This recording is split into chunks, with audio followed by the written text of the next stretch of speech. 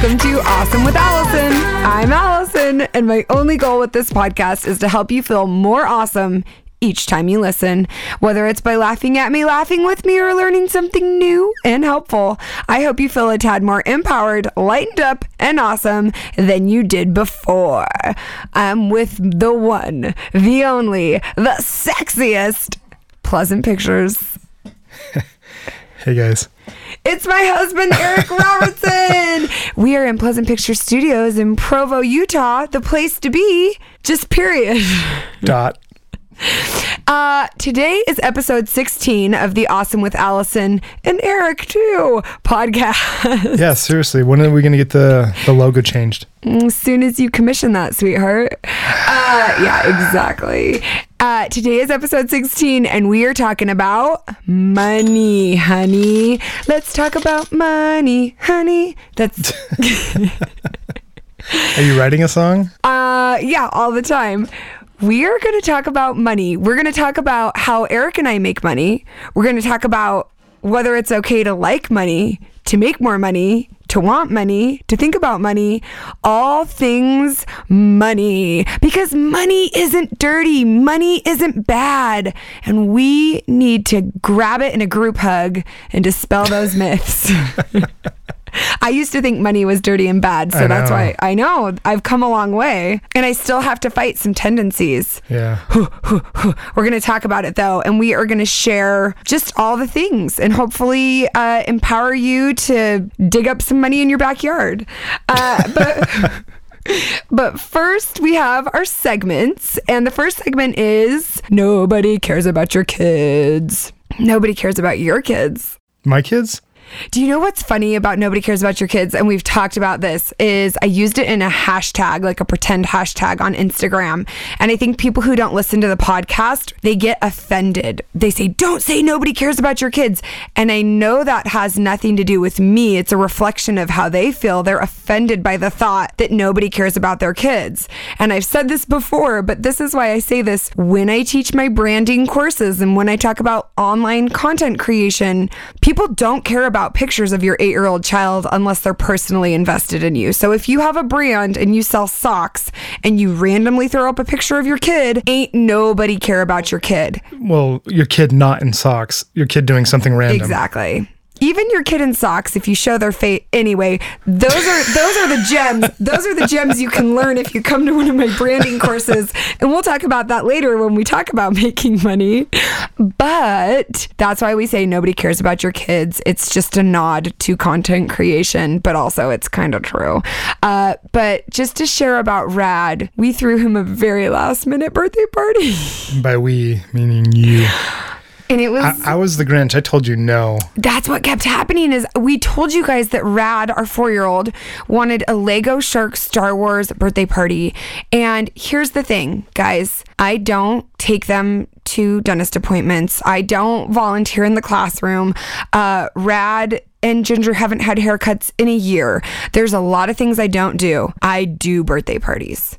And I believe as a parent, you need to do the things that make you feel like a good parent. And throwing birthday parties makes me feel like a good parent. Now, if you throw a birthday party and it doesn't make you feel any better, it just makes you feel stressed, freaking don't do it.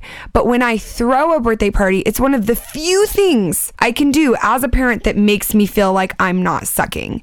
And Eric knew I was stressed and I had a lot going on, and he talked me out of the one thing that makes me happy. Well, come on. I mean, he went out with the grandparents and picked out toys. He had his own birthday party with the family. He had a ton of presents. I mean, whatever. And so anyway, on Sunday, I started assembling this cake, and he thought it meant there was a birthday party, and then I decided to actually throw a last minute birthday party. And so we just invited a few families over for dinner. It was awesome because I ended up not having to make all the food. There were no expectations. There wasn't a photographer. It just was pure, sheer joy and fun for me. And Eric took the kids to church, and I had Fiona, and I decorated the house, and I had all of these party decorations left over from Allison's Shell Yes, my All Mermaids dance party. So I had cardboard waves, and I had all these streamers, and Rad came home from church and walked in and saw all the decorations, and he said, "Mom, how did you do this?" like I was a magician. And I kept saying, oh, I hung it up and I did this. And it just was so sweet the way he kept saying, how did you do this? Like, it was like It's like he walked into the North Pole. Yeah. And so finally I just looked at him and I said, Mommy's magic. Which he bought. He bought that I'm magic. Anyway, nobody cares about your kids. Do you have any, let's, instead of telling them about the worst thing we ate, tell them about the best thing we just ate like 30 seconds ago. Tell them about it. It's from Harmon's grocery store. So if you're in the Provo, Orem, Salt Lake area, this is not sponsored, but it should be. It should be. Call us, Harmon's. Okay, well, I know it's white chocolate pecan, but there's some sort of fruit. It's just a white chocolate pecan bread. No, it's white chocolate and pecan. No, there's like a chewy raisin or something in there, or cranberry.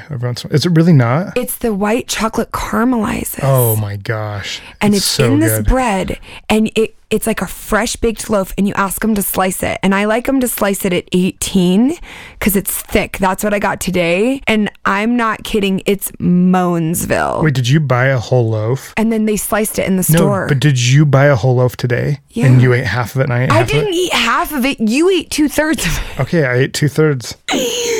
Listen. Oh my gosh, it's so You're good. gonna need some of this bread. White chocolate pecan. White chocolate pecan. This is the problem, is that I go to Harmon's usually at like 11 p.m. I go to work out, and then I go to late at night grocery shopping, and the bakery is closed every single time. And so today I was supposed to be working, and then we were going to record the podcast, and I just drove to Harmon's because it was during the day and they had fresh baked loaves. And it was perfect because I hadn't had breakfast or lunch. And you walked in with this bread. The best. All right. So let's just get right into it. Money, honey. Let's talk about money. Now, this is really funny. I am asked all the time, how do you make money, Allison? At first I was like, okay, I get it. Like, it's a confusing business model, or maybe there's not that many people who do what I do. But like, I don't know, people who have online things are more common now. And then I got to a point where when people would ask me like, well, what do you do for money? I'd almost feel offended because I'd be like, how do you not know like what I'm doing?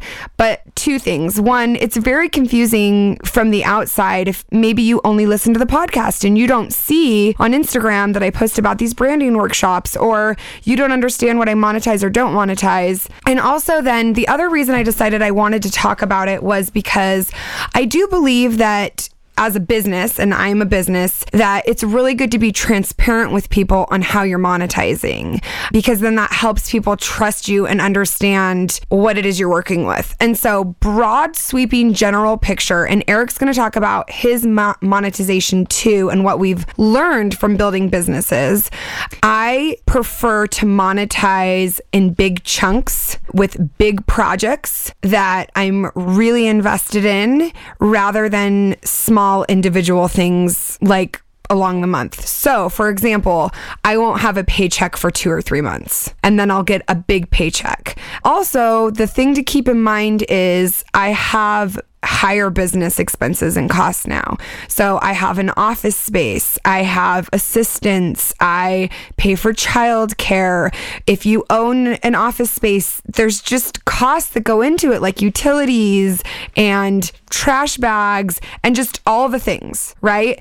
And so it really does turn into the situation of the more money you make, the more money you spend, on and on and on. What's another way to say that? Mo money, mo problems. But I'm not saying that anymore. I know. I just wanted you to talk about that. Well, I'll talk about that in a second. Eric, why don't you start and share how you monetize what you do, and then I'll share all of the things that I do. Well, should I start at the beginning or just say what's happening? I think what happens is when people work for themselves, or when people have a job, it's very easy for them to share what's happening currently. And then it leaves every single other person who's listening and trying to get to that point left saying, wait, but how did you get there? Right. How did you get to the point where people pay you for that? So what I'm going to do, and what I think you should do, is share how you started monetizing and then what it looks like now. Okay, cool. So I'll try to be quick. Your money journey. So I'm going to go over 12, 13 years of my life. So I'll be quick. Thorough. Yeah, I'll be thorough. So it's funny, during my college years, I was here in Utah Valley, went to UVU, and I had friends that were in the film program and films that were in the marketing programs at school. And this is during the time of MySpace. Great website. That's how Eric and I actually connected, as I sent him my phone number over MySpace. Unsolicited. You're welcome. So I was doing just my solo music back in the day under Pleasant Pictures, and I had all these songs online sitting there. When my friends were in school, they would do student projects, and I would work with them. So I'd start scoring their stuff and putting music to different things. Well, some of them went on to work at BYU TV, which is like the college here is BYU, and it's the network, it's the channel, and they make custom shows. And so they hired me to do a show called Road to Zion. So I did the intro and I did music throughout, which was a huge confidence builder. And it kind of guided me towards, I like this. I got paid for it. And there was something on television with your music. Yeah. So I was on TV and like a real show. You're famous. I'm famous. So I just kept making cool content. This is what I want to say. If you're trying to make money in a field, people aren't just going to pay you because you're good at it, because they don't know you're good at it. So I just kept making cool stuff. I would just make my own things. So obviously I wasn't getting paid for it, but it was like a resume or a portfolio. So from that, I had other friends that would graduate and they went on to work at companies and they'd work in the marketing department. And then I get hired to do corporate video. Like, hey, and a lot of it's dumb stuff. He just had a song in a Tesla video. Tesla video. Can you believe that? Tesla. You guys. Yeah. Search, Kawhi solar power Tesla. We'll link to it in the show notes. Okay, cool. So from there, I just got better gigs and better gigs. But the key thing that was always consistent is I just kept getting better myself and making cool content. And then I've done stuff for Reebok and Wendy's and Vivint and Tesla and numerous companies. And I think it's interesting to point out, we do talk about how we got started with our businesses in episode 2. Mm-hmm. And also people hear Wendy's and Tesla. It's usually a third party group. Right. That reaches out to Eric. And the other thing to note is, I will say this too, that all of my most successful collaborations and biggest collaborations have been the result of people reaching out to me because they see the content I'm creating. Right. And so on the one hand, yes, you do need to reach out to people. On the other hand, Eric and I have both found that just by creating and putting our stuff out there, we attract good customers. Right. We don't sit back waiting for it to come to us. Well, because I think a lot of people think, well, how do you approach Wendy's and who do I email? And it's that's not how it works. No. Most big companies will hire an ad agency and those agencies will go out and find talent. And that's how I've been hired to do that.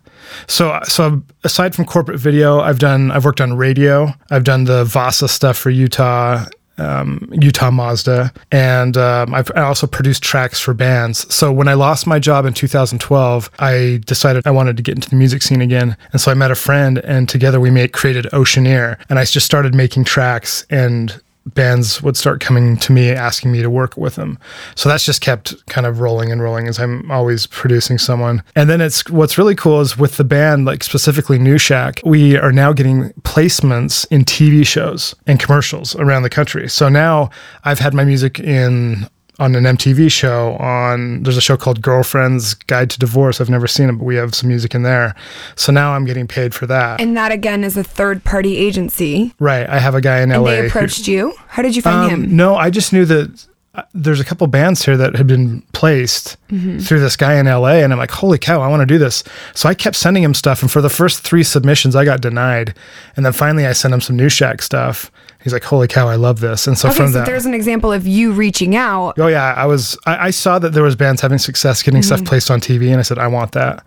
So I had a couple early projects that I sent in that totally got denied. Yeah. And then New Shack got accepted. I will point out, though, you didn't just send him an email saying, hey, can I pick your brain? What kind of stuff do you want? Can I take you to lunch? You just sent him stuff that had value immediately. Yeah, I said, hey, I would love to be in your lineup. Yeah. I'd love to work with you. Sorry I made that voice, but I'm not sorry.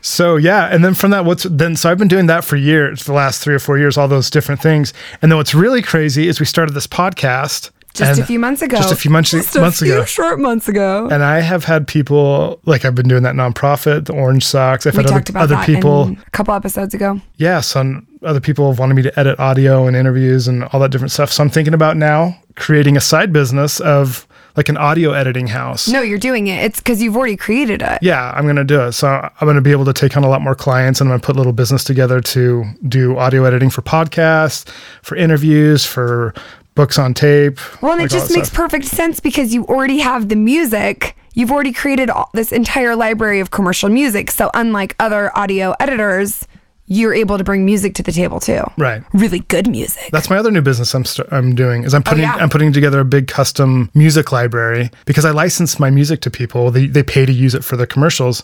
Well, now I have all these songs, and I'm going to have a site where people can come and pay to use songs for their social media or ads or whatever. So that's happening this year as well. And what that looks like on a day-to-day basis is sometimes you're creating content and you don't have any money coming in for it. Right. And I think that's what a lot of people maybe miss or don't get is Eric and I operate a big deal on just faith.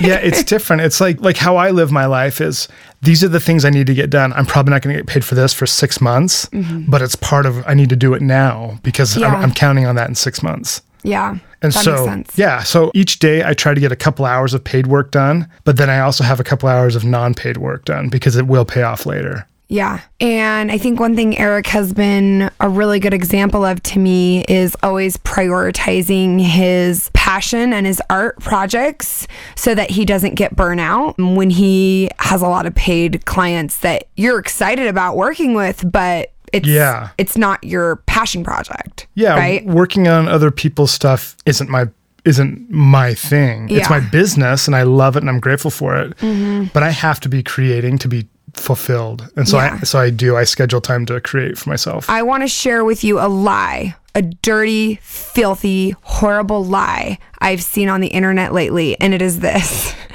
Do what you love and you'll never feel like you're working a day in your life. I could turn that into a dummy and like punch it, I would. Because let me tell you something. I do exactly what I love. I'm so freaking lucky to do exactly what I love, and I've worked really hard to be able to do it, and it still feels like work. And so the people who are saying that, I love you and I think you're awesome, and I'm not saying that you're wrong. I'm just saying call me in 5 years. That's what I'm saying. Because there is a point when you start being able to do what you love for work. Mm-hmm. It's just like any other relationship. There's that infatuation phase where you're just so Twitter-pated and so in love that you just can't imagine a time when you're not trying to rip each other's clothes off. But then, like any other relationship, that strong love and excitement and passion is there. But some days you wake up and you're like, hey, high five. We're just going to get through this together, right? Well, I think as soon as a paycheck or money is tied to what you're doing or what your passion is, it takes a little bit of magic out of it. It does, yeah. It does. And that's why. Because the expectations. Well, expectations, and you're working for someone else in a way. But that's why it's important to do your own thing and not expect pay. Exactly. Because you can stay in love with it. And I think, I'm sure there's always some exception. Maybe there's somebody out there who really built a business doing exactly what they love, and every single day it never feels like work. But I would also venture to say that like they're the type of person who like runs a marathon. It like isn't even hard, Like I think that I have a pretty maybe they have the lowest expectations in the world. I have a pretty positive attitude, and I'm extremely grateful for every single work project that I have and job that I have. And still there's portions of every single piece of work that I do that are like, you got to buckle down and do it. Well, you don't do anything small, so I don't do anything small, yeah. So your stuff is so extravagant and big that it is work. No matter how much fun it is, there's things to overcome. Yeah. So Eric shared his journey, and my journey is like this: is I didn't have to monetize the second I started blogging. And if you want to monetize the second you start blogging, using the wrong business, because that's just not how it works. And so the way I first started making money with my blog was by contributing to other sites. So I wrote for Babbel. Babbel.com. It's like a big overhead, like parent company site. And I would get paid for writing 4 posts a month. And then I started teaching online courses on altsummit.com. They had like a teaching section of their website. It was a blogging conference that I had spoke at. And while I was doing both of those things, I was also doing copywriting freelance. So I was making money on the side because that's what my training was in, was writing. And so I had some jobs through the ad agency that I used to work for. And then I also worked for BYU TV freelance while I was building my own thing. So I wasn't making money from my blog to start. And then I started writing for other sites, and then that grew me a little bit more, and I kept growing my blog and my brand, and Instagram came on the scene. And then I started getting some small sponsored posts. And again, I didn't get these by reaching out to people. I think it was because I'd been contributing to bigger sites that third-party agencies would see me. And then I started making all of this YouTube content, and I met somebody at a blogging conference, and then I got a partnership with they call it a multi-channel network on YouTube, and they find advertisers who want to work with you. And I mean, I want you to understand how rarely I do that. It's maybe 2 or 3 times a year that I do like a sponsored video content. And especially back then, it was maybe twice a year. So again, I've always monetized with bigger projects rather than taking a lot of sponsored posts. I don't love doing sponsored posts unless they meet a certain number of requirements. And we can talk about pricing in a minute, and I'll share some of those requirements for me. I also at the time was selling handmade goods on Etsy, and then I was selling digital goods on Etsy. So I would design wedding invitations and baby shower invitations, and I also designed patterns like sewing patterns, and I sold those. That never made me very much money at all.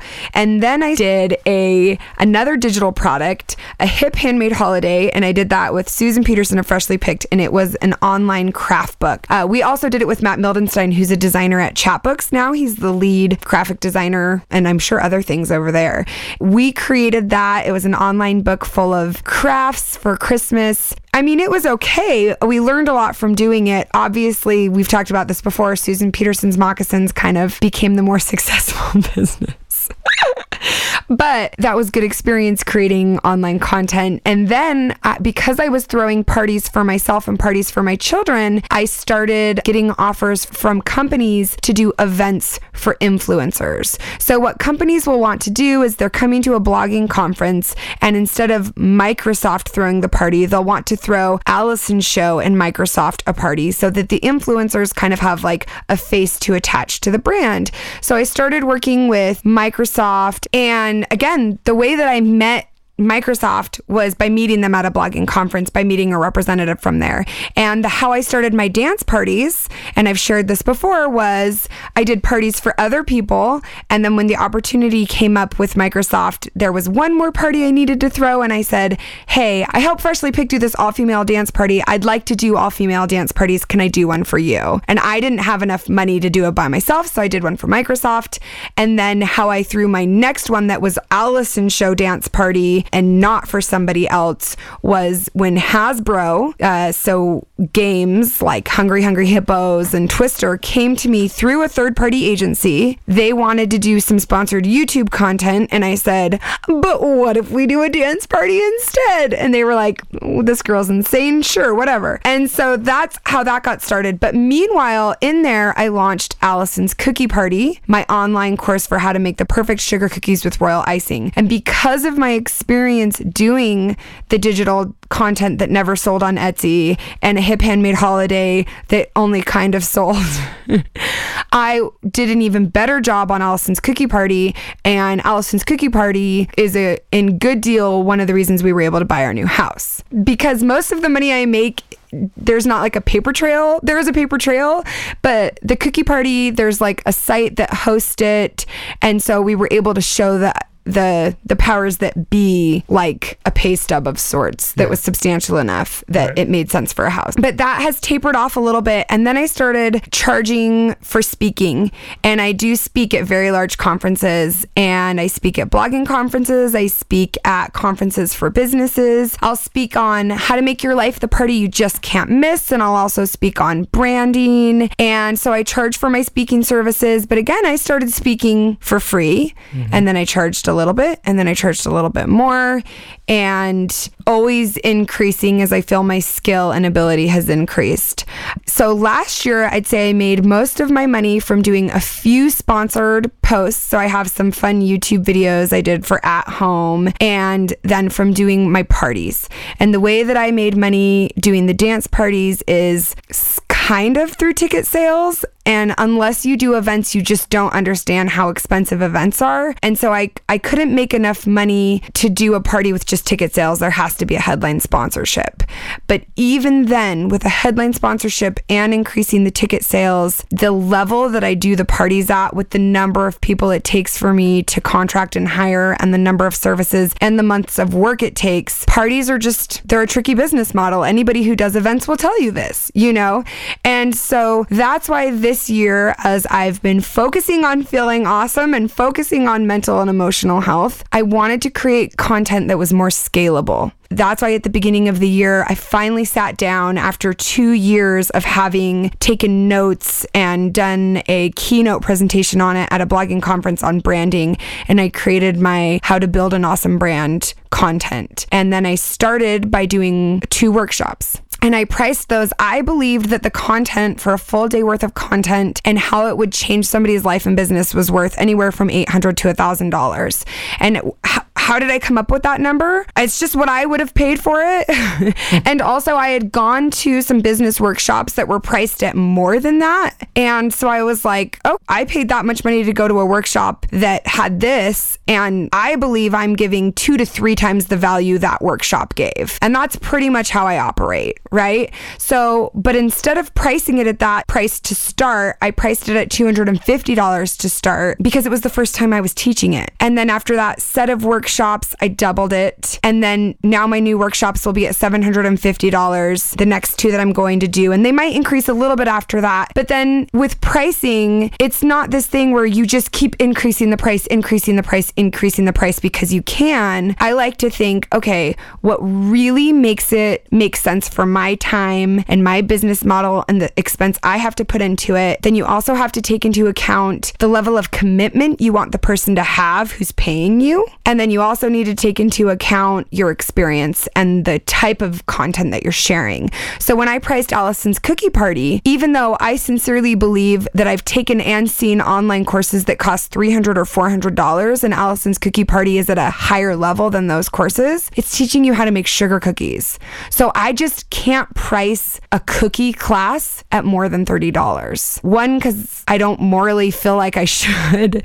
And 2, because learning how to make cookies isn't something that then goes and helps somebody else necessarily make money. I mean, it could, but that's not the intent of the course. So those are things to take into account for pricing. But like every single thing I've done, I started by doing for free or for trade.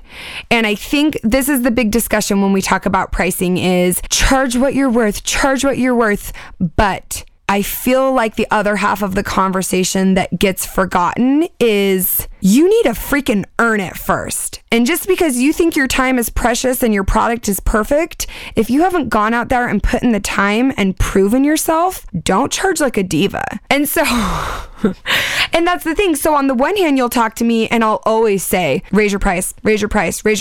And then sometimes you'll come and talk to me and I'll be like, I get that you're paying for a babysitter and I get that it costs you X amount of money in product or this or that to do what you want to do, but you haven't proven yourself. You don't have the expertise and the quickness and the experience yet that is proven. You need to put it into action first. And so like the dance parties, the headline sponsorships, the branding course, I always like to make sure that I can prove it before I price it at what I really think it should be priced at. That's a good soundbite. Prove it before you price it. Prove it before you price it. Now, the second half of that is overcoming your fear and your negative emotional connection to money to be able to open yourself to earning more of it. And that's where we're going to talk about Thought McNuggets, sharing is caring. If you know me, and if you've been following me for the past 3 years, you know I've been talking about Jen Sincero and her book, You Are a Bad A. Again, it is edited in case there are children in the room, but that is not the actual name of the book. Last week, her new book, You Are a Bad A at Making Money, Master the Mindset of Wealth, came out, and it is literally the best thing that ever happened to me. Reading her book the first time is what helped me realize that I had a negative relationship with money. I felt guilty for earning money. I felt dirty for charging what I thought I was worth. And I felt that I didn't deserve to make money because I didn't come from like a poor background and things in life were great for me in certain ways. And so it felt like I was being greedy to expect anything else. For example, your first dance party that you threw yourself. So the first dance party that I threw myself, I charged like under $10 a ticket. And I lost money doing the event, and I lost my sanity. You lost sleep. I lost sleep. I lost years of my life. Because of the price. I remember you just like freaking out that people wouldn't pay $10. Well, you know what it was? It's not even that I didn't think people would pay $10. It's that I thought that I was greedy to ask for them to pay me money. My last dance party was a $60 ticket. And here's what it comes down to. I believe in over $200 value experience. That's what I'm delivering. I've believed that from day one, that this experience I'm delivering costs more than what I'm charging people. And so I feel like that's fair. But at $60, I'm like, gosh, thank you.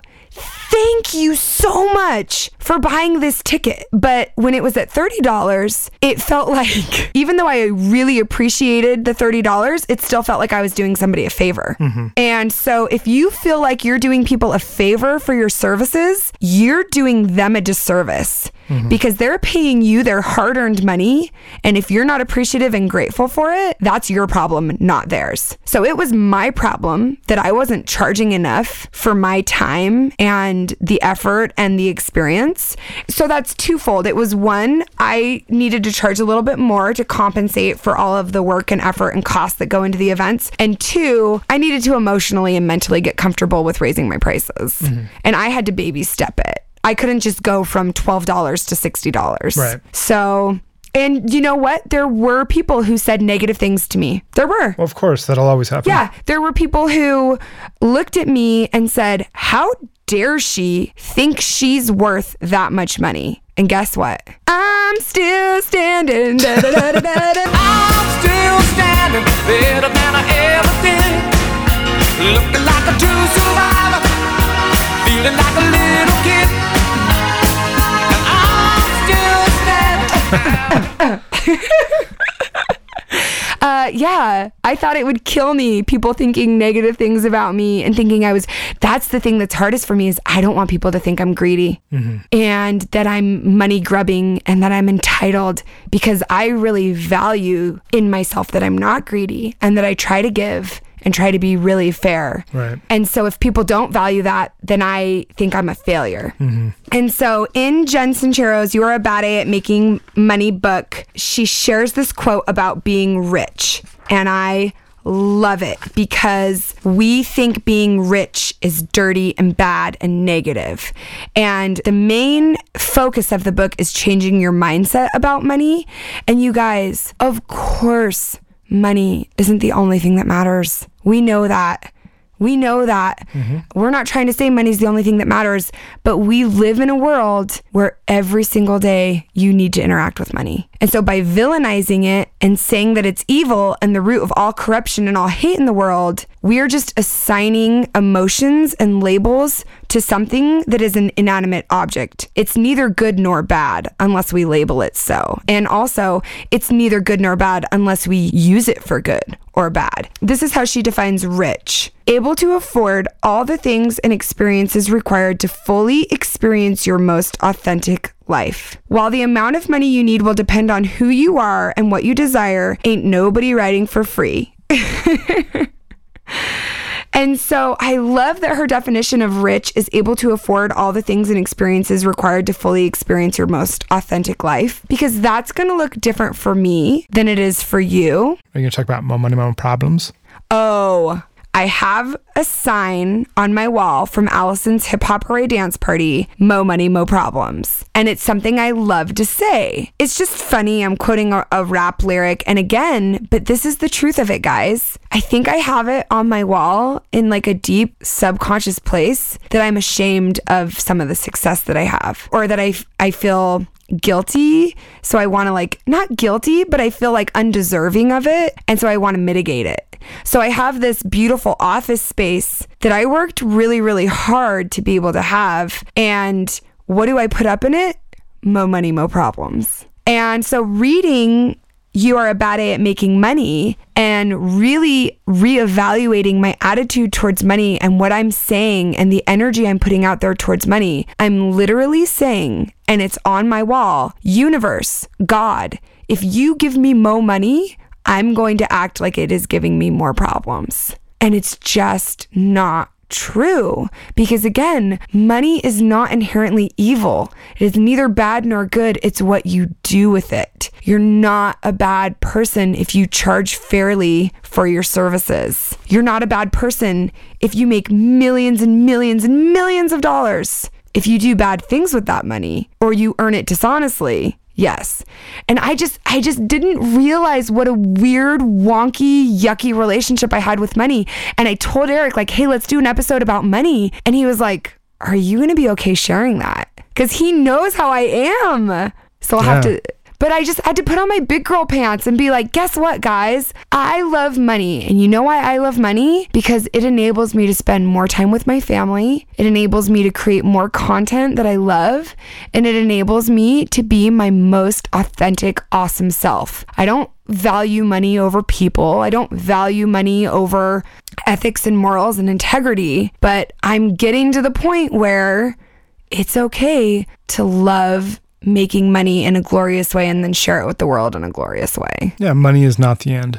No. Because at the end of our lives, great, we have money, but we also have this amazing skill set. We have the relationships we made. We have these products and we have all the things. And that's way more important than money in the end. It is. And money is beside the point. It really is, because it's hysterical. I'll do a sponsorship with somebody and they can write me a paycheck, but unless I get a verbal confirmation from them that they're happy with the work I did, I don't even care about I literally don't even care about the paycheck.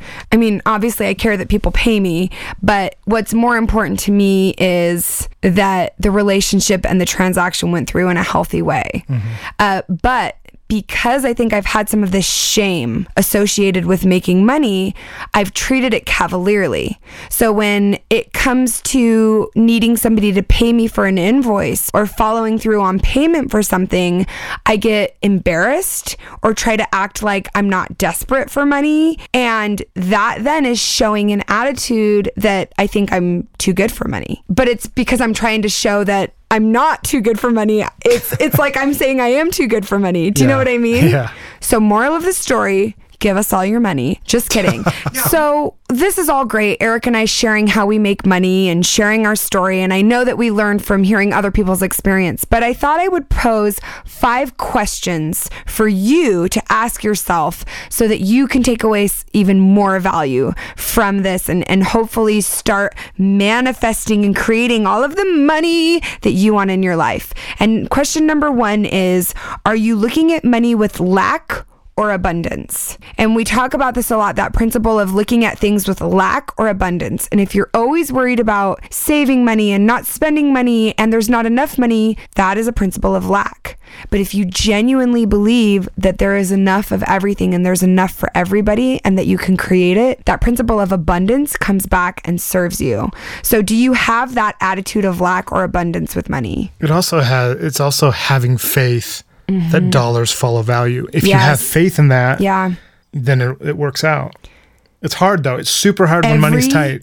Every single time it has been tight, I have faith and something always comes through every single time.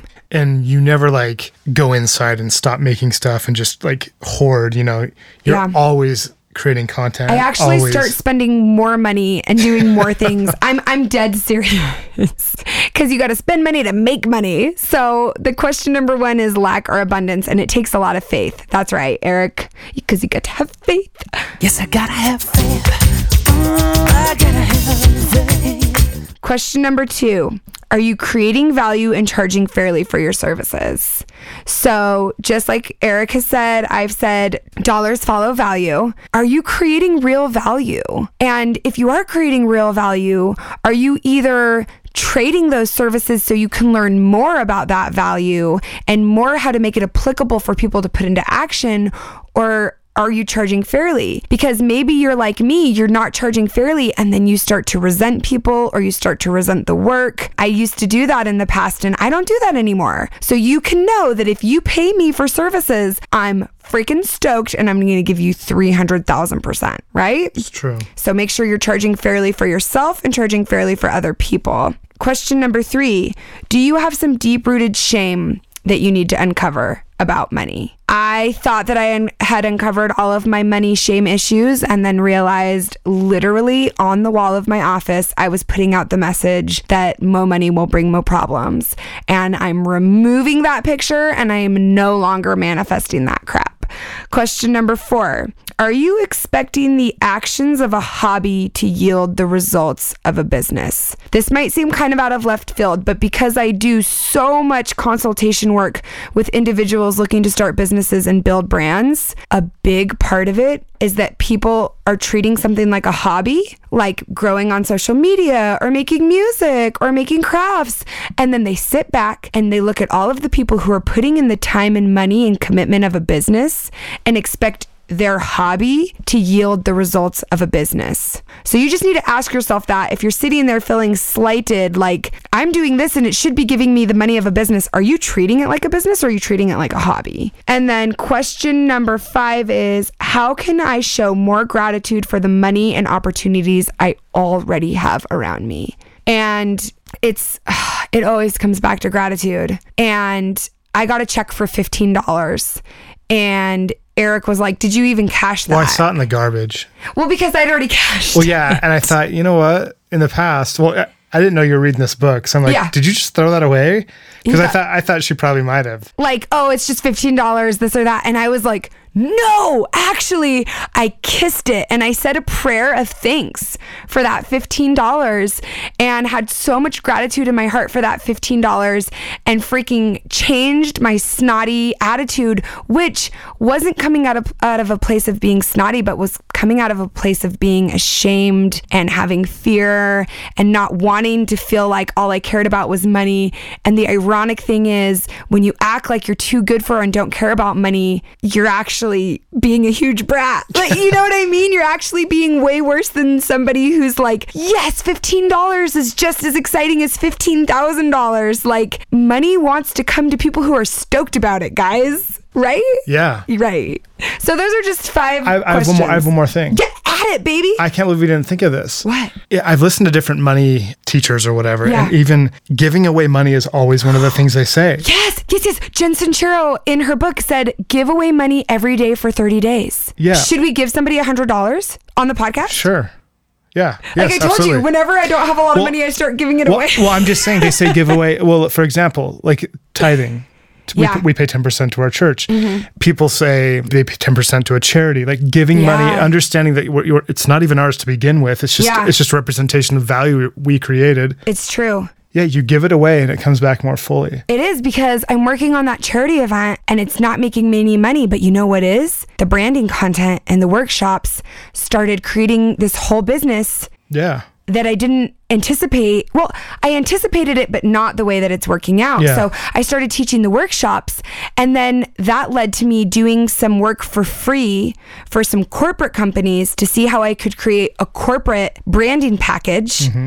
And I created a corporate branding package, and now I have corporate branding clients. Right. So I get to do a lot of stuff for the Allison Show like this. I'm not making any money from it, but it's my art, it's my passion. I'm stoked, but I'm actually just as stoked about the brand work I'm doing too. Yeah. Remember when I said it doesn't feel like work if you love it? I take it all back.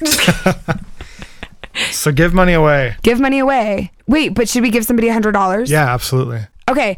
the podcast person that you choose to read the review of, we're going to send you $100 and tumblers and a new shack. Whose podcast review did you choose? Okay, I chose someone named Anderson653. Here we go. Okay. I started listening to Awesome with Allison earlier this week, and I'm obsessed. Seriously, ask anyone who's chatted with me this week. It's funny, it's cool, but most importantly, it's mega inspiring. Allison and Eric are rad. Yes. And you walk away from each episode feeling so empowered. Episodes 14 and 15 have been my faves so far. Total game changers for me. I don't even know if she knows our kid is named Rad, but that just like kind of did it. Oh, is that what sealed it for There's all you? these like secret things that make me want to pick your thing, the review. Yeah, you never know what's going to speak to him. And so, okay, that is a thank you for you guys going and leaving those reviews on iTunes, for sharing about the podcast. Can I tell you how much it means to me when I see people in their stories sharing about the podcast, that they're listening to it?